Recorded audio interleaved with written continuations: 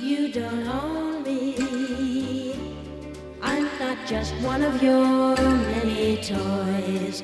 You don't own me. Don't say I can't go with other boys. And don't tell me what to do. Don't tell me what to say. And please, when I go out with you, don't put me on display.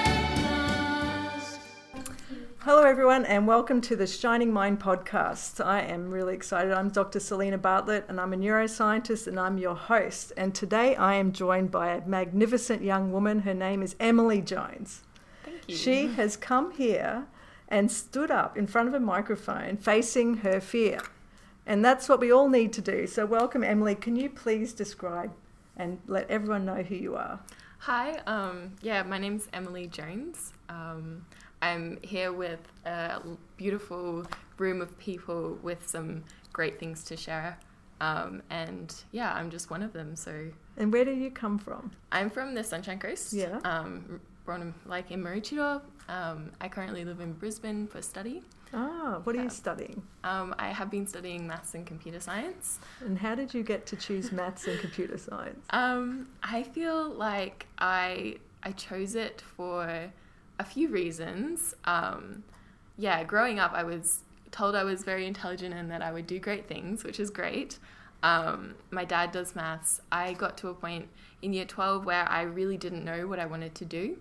And so I followed my dad's advice and went for it and did maths. And I Were met you at UQ? Yeah, at the University of Queensland. I really enjoy learning. But I'm at the point now where I feel like where it's leading doesn't necessarily fit me. I know it fits a lot of people because my friends are still doing it and loving it. My passion is helping people.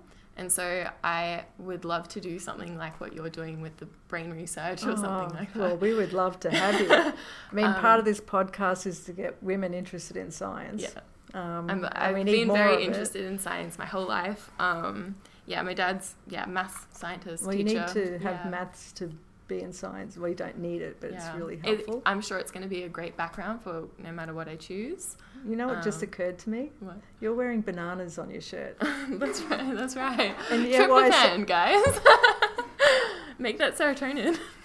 Yeah, tell the audience about bananas. So bananas contain this protein called tryptophan, which helps you produce serotonin and feel good about yourself. Yeah. So isn't that an easy trick? Yeah, have a banana easy. a day, right? Yeah, my doctor always tells me That's that. what I do every morning. That's my morning breakfast is a banana. So Emily, did you grow up on the Sunshine Coast? Were you born there? Yes, I was born there, grew up there, lived in the same house my whole life.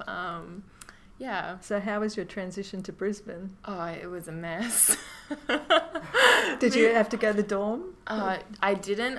No, I was lucky enough that my sister already had laid roots in Brisbane, so she's just 18 months older than me. And so I moved straight to live with her when I came to Brisbane. It was still a huge transition because I was used to everything being so close together, knowing everyone.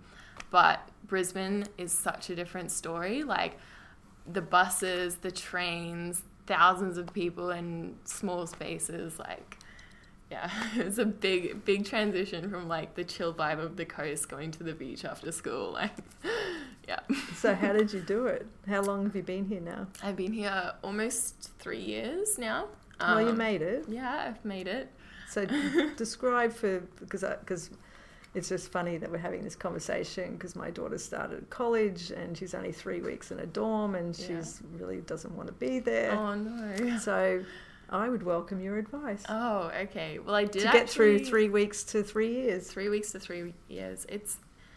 You really have to put yourself out there, I found.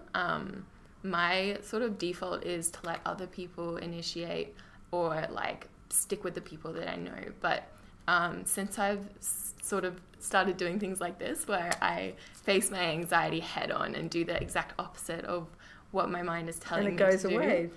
Yeah, like you just make great connections, you make great friendships, and like you just you enjoy what you do. Like, So- you get to forget about all of the So things can you that think make of something anxious. you did in the early days that was totally against what you'd like to do?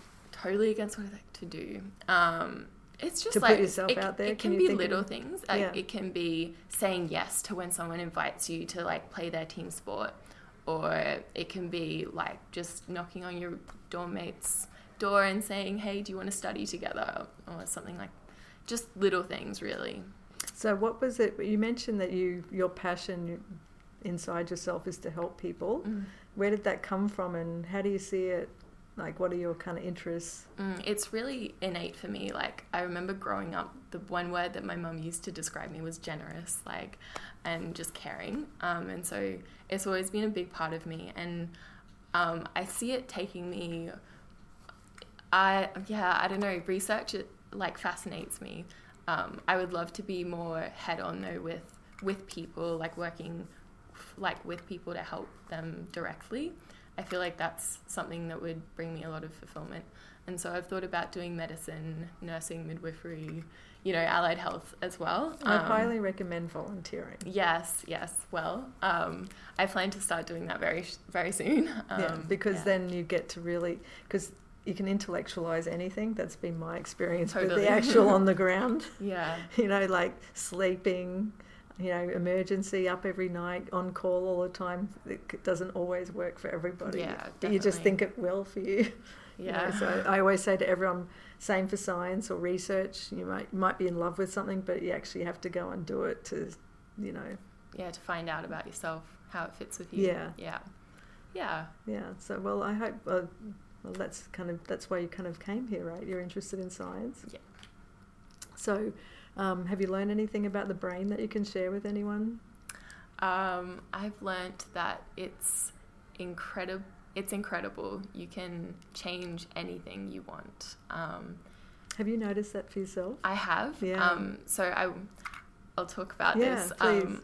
I have a background with an eating disorder, and so I've recovered. I'm probably recovered a bit over a year now, and that process of like I'm still working on doing the opposite actions of what the negative pathways, the survival pathways are. And so that's just brought so much life into me. Like, yeah. Well done. Yeah. So, just the same question, because it's so recent. What was the pilot light? I feel like for me, I had a number of them, like, because I knew that this wasn't making me happy. This isn't what I want for me, for my life. What was the trigger into it? Do you want to say that or not really? The trigger into it, but a Slide. bunch of factors, like, Similar. yeah, I think I had disordered eating from quite a young age, like body image issues from very young. Like, some of my first memories are of body image. Yeah. And where do you think that came from? I have no idea. Some people are just very susceptible. I'm one of them. And so... I didn't know about that. Yeah. Interesting. Yeah. And so, then going to high school, that transition just threw me. Like I was a small town girl. I knew everyone. And even though the high school was just up the road, like a lot of my friends chose to go to other high schools on the coast. And so and the high school is so much bigger than the primary school. Like, yeah. So just a bunch of things combined, like family issues. Yeah. Brought it on for me. It was, a coping mechanism, as a lot of people... Is it like know. a control mechanism too? Yeah. To control the situation that you're not happy about or whatever? Definitely. Yeah. It serves, it doesn't serve the function, but it gives the illusion that it is. But really, it just brought me a whole lot more, So let's talk about grief. the pilot lights. Yeah, okay. Because I like the pilot lights because I know that we can draw lines in the sand and go that way. Yeah. So I like path A. And I like to offer pilot lights because every pilot light's different. And I just like to know what some of those are because I think that's very helpful. And that's where we can shine the light to illuminate the path. Yeah, forward. totally. So my pilot light, so to speak, I can pinpoint a couple of points, I guess. So I'm going to start with the earlier one is I was just like really in a bad place. I know I wasn't at rock bottom or anything like you were saying. Like I just knew that like this isn't what I want for myself. And so from that point, I was like, I'm going to make every decision around getting better. And this is you personally, this no is me. one No one external at all. No, I because I'd wanted to get better for so long, but I just knew that I wasn't making the decisions to get me there. Like for treatment options, like just saying no because I was too scared to have the food or something like that. And so fast forward to Christmas of, I think 2017, I want to say, maybe. I had so much anxiety. It was actually the first Christmas that I was having without my grandparents, or maybe I think it was the first one where we weren't at their old home, and that was very traditional for our family, but we had to sell that home. So it was, and my cousin, she came, so all of my cousins came, but my one cousin who's my age, we get along really well, we're really close. She came in and I was like, hello, how are you? Happy Christmas. And she said, oh, I'm not good at all. I'm about to burst into tears. And so I was feeling that on the inside, but to have her like be vulnerable and say that, like we just had a good heart-to-heart talk, and for like a couple hours before our dinner. And that was the point where I was like, I need to get better for my family, for myself. And that was it. And all my decisions from there. So it's having that person that you could be vulnerable with too? Yeah. So you could share? Yeah. Yeah. So it's kind of sharing opening. where I was at, because a lot of my family, especially my extended family, knew that there was something wrong. They didn't understand anything about, much like Laura had said, like they were supportive, but also like had no idea, like, and sometimes would say things. Yeah. Anyway. And so, having that, and having us like that connection, and us both deciding to like make our lives better for ourselves, like realizing that seems like a common theme. I mean, it's very small numbers, but it's really, it's that thing that gets lit up inside you. Yeah. And no one can do that. Yeah, no one else can do it. Totally. That was the number one thing, because I'd been in and out of treatments for a long time. So 12 to 17, 18. And like it finally clicked that no one else could do this except me. Like I tried having other people do it for me and it didn't work. So then after that, I focused everything around my recovery. And can you just describe some of the beginning parts of that? The beginning, this is the key. It was nitty gritty. Like it was. Yeah, that's what I mean. But it hard. Is like that. Yeah. This is the key, right? We've got to do the nitty gritty, because this is how we make the changes. Yeah, right. And for to be all clear, of us, like it was it's not nitty gritty. Easy. It's There's a lot of anxiety, a lot of breakdowns, a lot of I don't want to eat this going on inside. But like at the end of the day, it's not about that. It's about being with yourself, and this is a mask for what is going on inside, and bringing that out into the open and being vulnerable with yourself and with people. It like really changes things. Yeah. That's amazing. Congratulations. That's just amazing. Thank you. Really well done. And the world needs you. We need people like you, and like, just beautiful. Mm-hmm.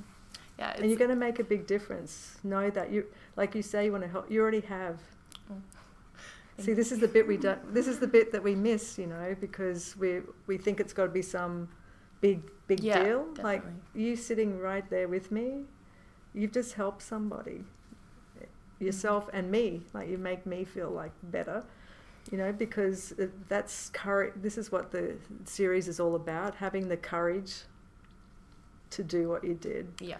It takes courage, right? And facing up to things that you don't want to face. And all of us are doing that every day, by the way. It doesn't have to necessarily be an eating disorder or anything. It can be big and small. Like exactly. Even if it feels huge to you, but you think it's only small, like And every little bit that you do to better yourself is worth it. Yeah, and we have to do that anyway in our life, because life's like that, right? Every day make ourselves feel a little bit better and move forward. Doesn't mean avoiding the fears and not sitting with them. Definitely. That was the recovery, That right? was actually it. It was learning to sit with the uncomfortable.